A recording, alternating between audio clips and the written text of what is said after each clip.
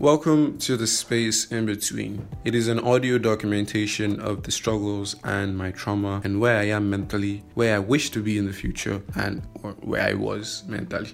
I'm trying my best to do this thing, so please listen to the whole freaking introductory audio. Rule number 1, I am not doing this for fame, fortune, or anything. Trust me. I'm doing this because I feel it's a better way for people to understand me without dwelling into a deep, long conversation. Why have a conversation about my life where it would be hard for me to talk about it when you can just listen to my 6-part episode and then never talk to me again?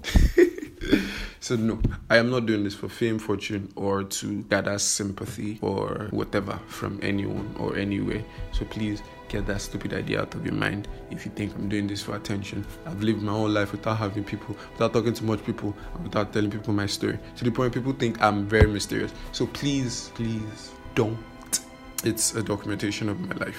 Basically, it's my documentary without having to write, because I'm a writer, but I'm a very lazy writer. So as you listen through the episodes, you can understand the kind of person I am emotionally as well, because I dwell into everything: my family, my life, relationship, religion, and then generally who I am to the world. So basically that's it. So stick around for that and getting to know who Joshua is.